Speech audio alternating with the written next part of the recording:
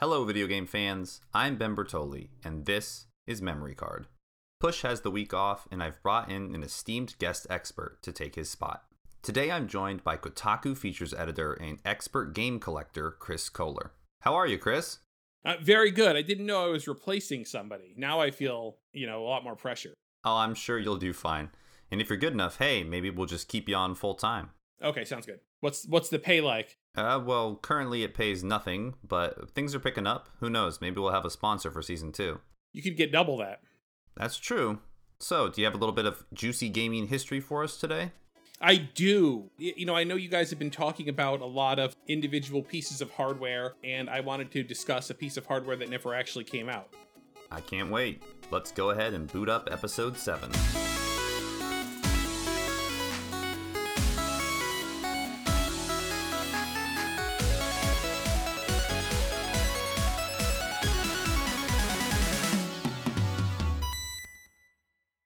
So, in the late 80s as going into the early 90s, video games started to think about embracing the CD-ROM as a piece of technology that would be helpful for creating video games. It was actually in the late 80s that we saw the TurboGrafx CD or the PC Engine CD-ROM come out in Japan. At the end of 88, actually, which is really, really early when you think about it. It was super expensive, there weren't very many games, and the games themselves didn't really differ from what was on the cartridges at that time, except for they had a whole lot more voice acting because the developers could fit a lot of voice acting onto the CD. What's really interesting about the PC Engine CD-ROM is that it was really like the first mainstream consumer CD-ROM device ever anywhere in the world. There were CD-ROM drives for computers in like 85 or so, but they were super expensive and they weren't really something you would have in your home. It would, imagine the computer you had in your house in 1985. It was not something you'd be buying a CD-ROM drive for. It was maybe like institutional use, like a library might use it to have an electronic encyclopedia sort of a thing. Mm-hmm. But anyway, so the CD-ROM comes out for PC Engine in 1988. And that same year, 1988, Nintendo and Sony ink a deal where Sony would be able to create a CD-ROM attachment, or actually what ended up being a sort of all-in-one cartridge and CD-ROM unit for Nintendo's upcoming 16-bit video game system, the Super Famicom. And so Sony was the company that was going to create a CD-ROM add-on for that. And that deal was signed in 1988. And then things just kind of got very crazy from there on out for a few years after. Now, hadn't Nintendo and Sony already worked on something together, like a sound chip or something? Exactly. So what had actually happened was Ken Kutaragi, who at that point was a pretty young engineer at Sony, he was in his early 30s, I think, really kind of wanted to make a name for himself at Sony and did a deal with Nintendo to provide the sound chip in the Super Famicom. And that deal was kind of done basically in secret without the knowledge of the higher-ups at Sony. He just sort of made the deal to do it. Creates this really actually excellent sound chip, the way that it did sound, using samples. It was really, really beautiful sound. And did this, and it was a big success. And so Kutaragi starts thinking about, well, what can we do in the future? And he really wanted to get Nintendo to sign this deal for him because he looked at CD-ROMs and he was just like, this is really the future of video games. And was like, let's do a deal with Nintendo here. Because Sony didn't make video game consoles. It was really, it was tough to get into the video game console business. So he sort of saw this sort of backdoor way of getting into the video game space, which was by essentially just doing this deal with Nintendo where they would license the Super Famicom hardware to Sony, and Sony would create a version of it that had a CD-ROM drive in it. Sneaky. Yeah.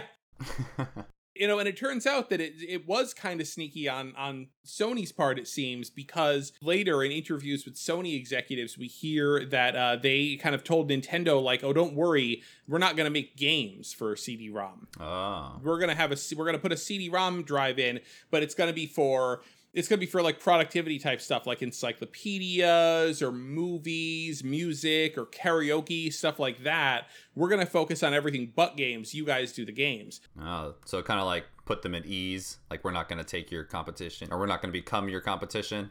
Yeah, or maybe, like that was where they could get the deal done. But then, like, once the deal was signed, Sony kind of realized and looked at the deal and was kind of like, oh, we actually, the deal doesn't say we can't make games. So once that deal was on paper, Sony had this deal with Nintendo where they had the right not only to produce, Super Famicom hardware themselves, which, by the way, was not an unusual deal.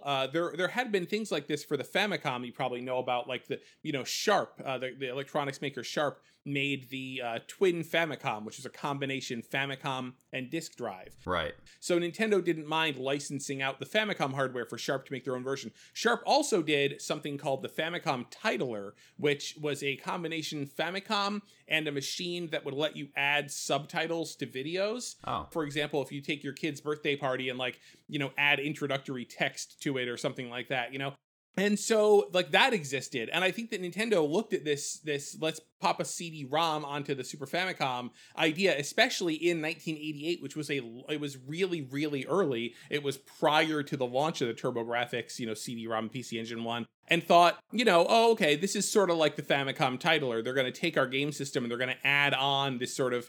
They probably expected people were going to use this for in-home karaoke, which was a pretty big use of laser discs and then CD-ROMs or CD plus G technology in Japan, especially, right? So that's what they were probably thinking. And then Sony was kind of like, we can produce this thing that's compatible with Nintendo's games, and we can make our own games for it. And they don't have to pay any licensing to Nintendo. So Sony kind of stealthed themselves into the game console business at that point.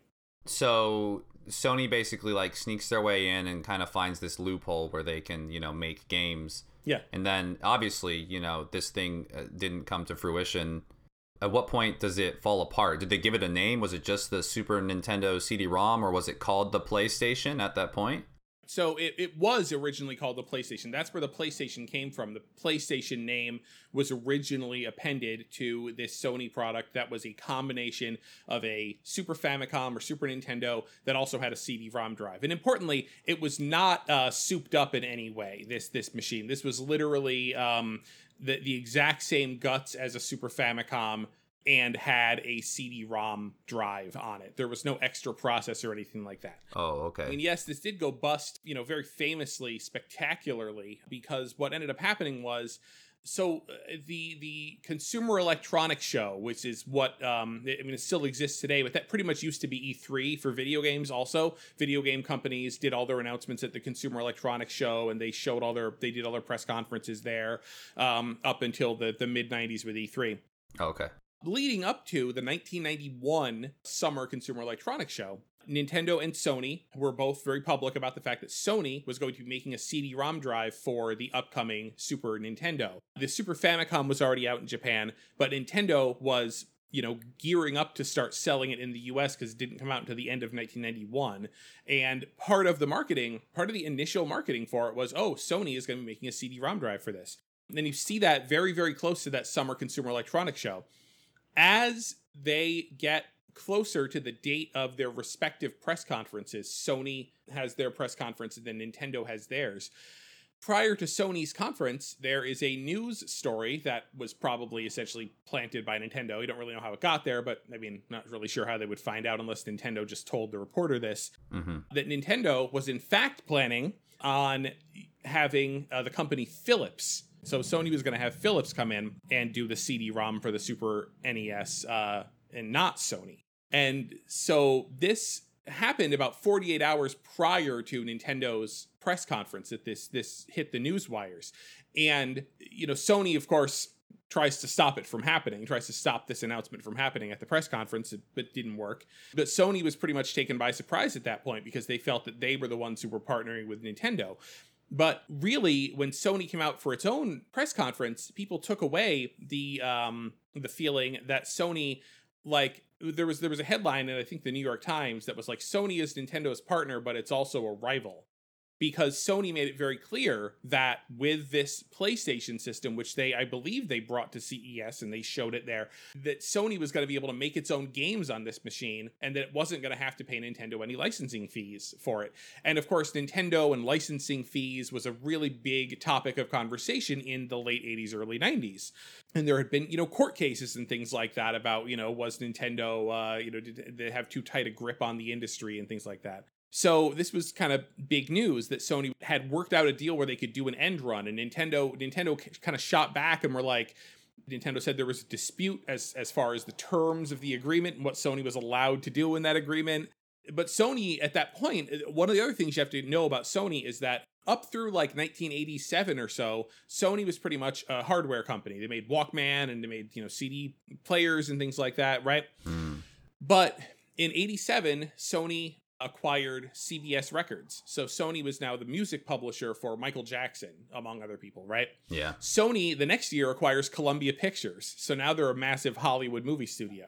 And then they also start up their own video game publishing division. And so when they come out at CES, they're saying, oh, yeah, we're going to make a game based on the movie Hook. We're going to make a game based on Michael Jackson. They start kind of rattling off all of these properties that they now essentially control and all these their video game aspirations that they have. So suddenly, Sony is now kind of like making big waves about the video games that it's going to be making, and it's saying that it has the right to take Nintendo's console, which remember is not even out in the US yet, and that Sony is going to take it and they're going to make their own version of it, and they can make CD-ROM games that pay Nintendo a dime. Yeah. It's often sort of like positioned as Nintendo kind of screwed Sony over because Sony thought that they were in this lovey-dovey relationship, and then Nintendo went behind Sony's back and announced this partnership with Philips. But really, it was the both of them. It was the both of them really shouldn't have signed the contract that they signed because it left too much to chance, and Sony itself, decided to, as far as anybody can tell, kind of violate not the letter of the agreement, but definitely the spirit in which the agreement seemed to have been made. But Nintendo was also dumb too in terms of signing this contract that gave Sony all this power and not really paying attention to the power they were giving away. I think that Nintendo, when they signed this contract, kind of dismissed CD-ROM technology as something that would work for video games. They were so laser focused on cartridges being like the one and only medium that they felt that CD-ROMs just weren't going to pick up. Remember, this is 1988. There was no CD-ROM technology available for the public, essentially, to even play games on at this time. When the TurboGrafx CD-ROM came out in Japan at the end of '88, those two games that came out for it, which was Fighting Street and Noriko, which is a dating game, those were the first ever CD-ROM games ever in the world for any platform ever. And so that's how early this was, that Nintendo and Sony were inking this agreement. And so they both kind of screwed each other. They both kind of stabbed each other in the back. It all kind of, went bad. And then Nintendo said that it had partnered with Philips. Philips was bringing out, and actually did bring out that same year as the Super Nintendo, the CDI, which was its own CD-ROM based video game system. The infamous home of the Zelda spin-offs and Hotel Mario. Exactly. And I mean, apparently part of the deal that Nintendo made with Philips was that they let Philips use Nintendo characters to make games. And again, you have this did Nintendo know what it was doing when it agreed to this? Because it seemed like maybe a bad idea for protecting the integrity of its property. Because yes, as you said, Philips made these games that were not very good. And those are sort of that's the only thing remaining evidence, physical evidence that we have that this Nintendo Philips partnership to make the CD-ROM drive ever existed, because, of course, it never came out. But the thing is, so the funny thing about the Nintendo PlayStation is that a few years ago, and you probably know this, somebody discovered that they had one in their attic. Yeah. It was a guy who had worked at a different company with the guy who had previously been the president of Sony Computer Entertainment America. Right. And he bought a bunch of this guy's stuff at an auction when they auctioned all of the leftover stuff that was left in the office building at this company. Part of what he got was a prototype of the Sony PlayStation, the Super Famicom CD-ROM drive thing. And long story short, they got it working. They figured out how it works, which is great. But no software has ever been, discovered for it. I have heard stories that there might be some out there, that people might have some, but nothing has ever been made public. It's unlikely that software would be really amazing, because the machine is just a CD-ROM drive and a Super Nintendo. It's probably just like a cartridge game, with maybe some changes made to it, or maybe no changes made because they never got that far in development, because this thing kind of was on ice before the Super Nintendo even came out. Now, was the one that they found, was it just an attachment that was on a Super Famicom, or was it an actual like prototype, like all-in-one? It's an all-in-one, which was all that was ever made. Okay. They had talked about doing the attachment, but basically the only thing that ever got made was the all-in-one, because Sony kind of forged ahead. Even after that CES kind of kerfuffle, Sony was like, well, we have the right to do this. And so they kind of forged ahead with making it. I think they showed off that PlayStation like at an event in Japan, like later on, I believe. So they didn't really outright cancel it for a little while. What then happens is Nintendo essentially just embarks on this like essentially like a vaporware campaign, because the CD-ROM unit, they keep pushing it back. Nintendo eventually decides, they decide, okay, well, it needs a coprocessor. Like, it needs another 16-bit processor in there, because people are going to expect that these games are not just a cartridge game with some voice acting in it. They're going to expect these games are better than the Super Nintendo games that they have. They're going to look better and sound better. So they add more hardware into this add-on they're working on with Philips. Then they go and they're like, 16-bit having another 16-bit processor in here isn't good enough. We got to put a 32-bit processor into this thing. So now it gets pushed back another year. You know, it's like it sort of keeps going on. Meanwhile, Nintendo Power keeps telling people like, it's coming out. And they're telling them that because they don't want them to go buy a Genesis and a Sega CD, which is already available, right? Right, yeah. They're making people like wait for the Nintendo CD-ROM. And there was that sense at that time that it's like, oh, but should I buy a Sega CD? It's kind of expensive, but Nintendo's going to make a CD-ROM drive. Should we get this one? The Nintendo one might be better. And Nintendo was serious. I mean, this was not like a lie. They were really going to make this thing.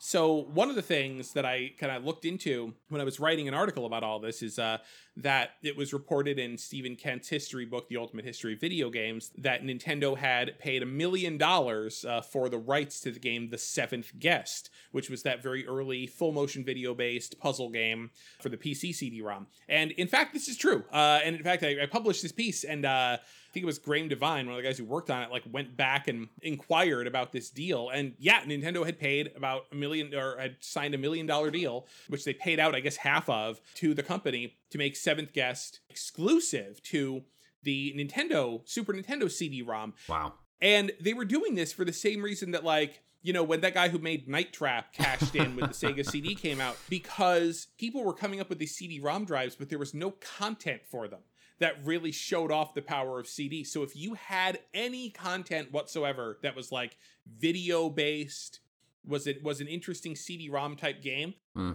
somebody was going to pay you a bunch of money for it, because there was a gold rush going on to like snatch up exclusive content. Nintendo did that with Seventh Guest, and that's why the Seventh Guest, even though all these other FMV games appeared on like every system, Seventh Guest never appeared on a console except the Philips CDI. Huh, that's bizarre. Yep. Now things really take a weird turn, because Sony comes back to this thing. Because Nintendo announces in, I believe, 92 that Sony is back with them, and Nintendo and Sony and Philips are now all pooling all of their resources to create the Super Nintendo CD-ROM add-on, and that Sony has now agreed that any licensing monies go to Nintendo. So Nintendo gets what they want, and Sony is back on board. But you may hear this and think, but wait, when Sony, and Nintendo had a falling out, that was what caused Ken Kutaragi to spin up what we now know as the PlayStation project. And that 2 years later, Sony released its own game console called the PlayStation 94. Right. That was always my understanding of the situation.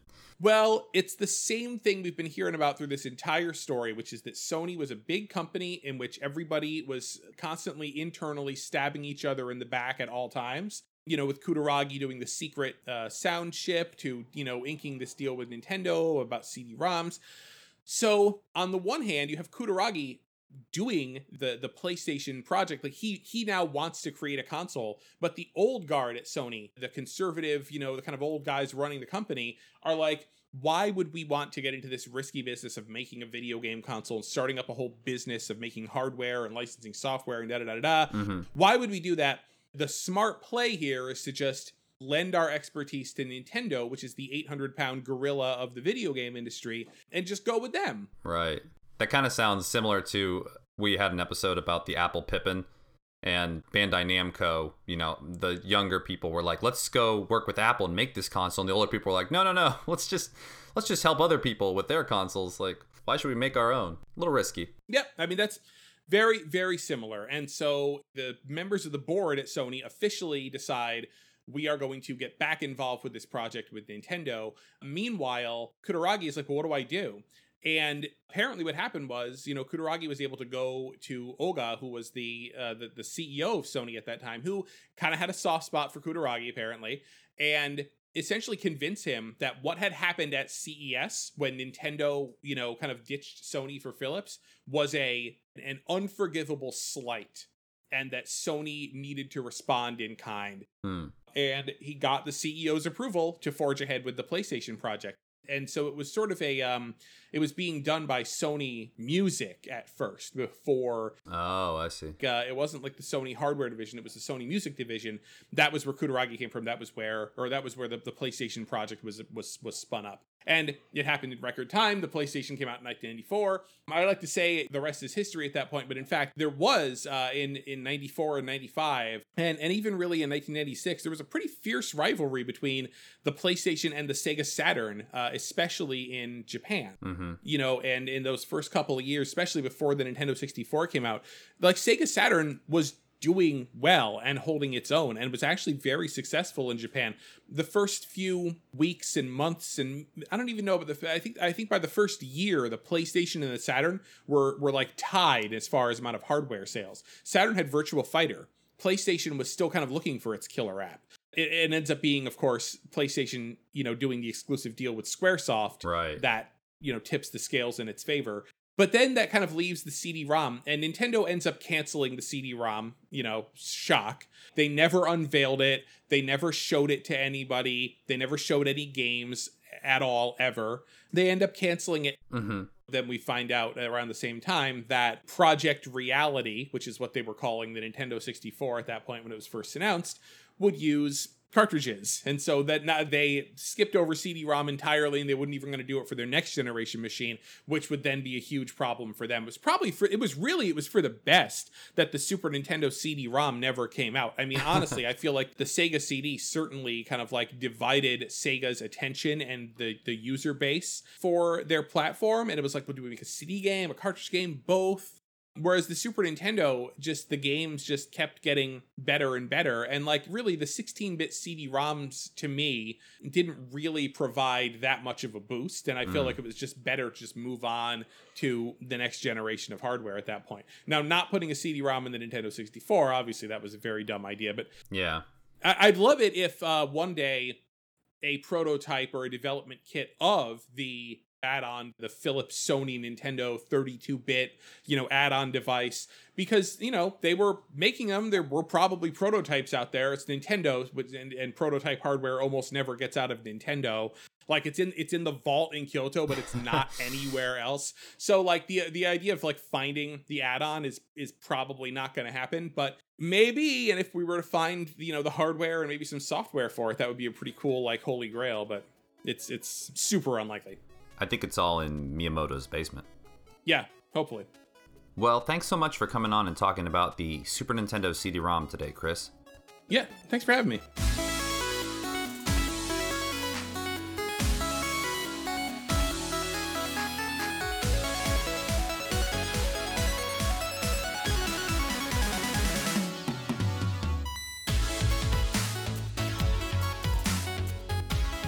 That's all from us for now. Thanks for listening. We'd like to give a special shout out to Game Boy chiptune master Jamatar, who allowed us to use his track Midori as opening and closing music. You can find more of his banging beats by searching Jamatar, that's Jamatar, on Spotify or visiting jamatar.com. If you have any feedback on the podcast or want to recommend a topic, feel free to reach out via Twitter. I can be found at SuperBentendo, and Push, who will return next week, can be found at PushDustin. This episode's guest expert, Chris Kohler, can also be found on Twitter at Kobunheat. That's Kobunheat. Be on the lookout for the final episode of Season 1 dropping soon.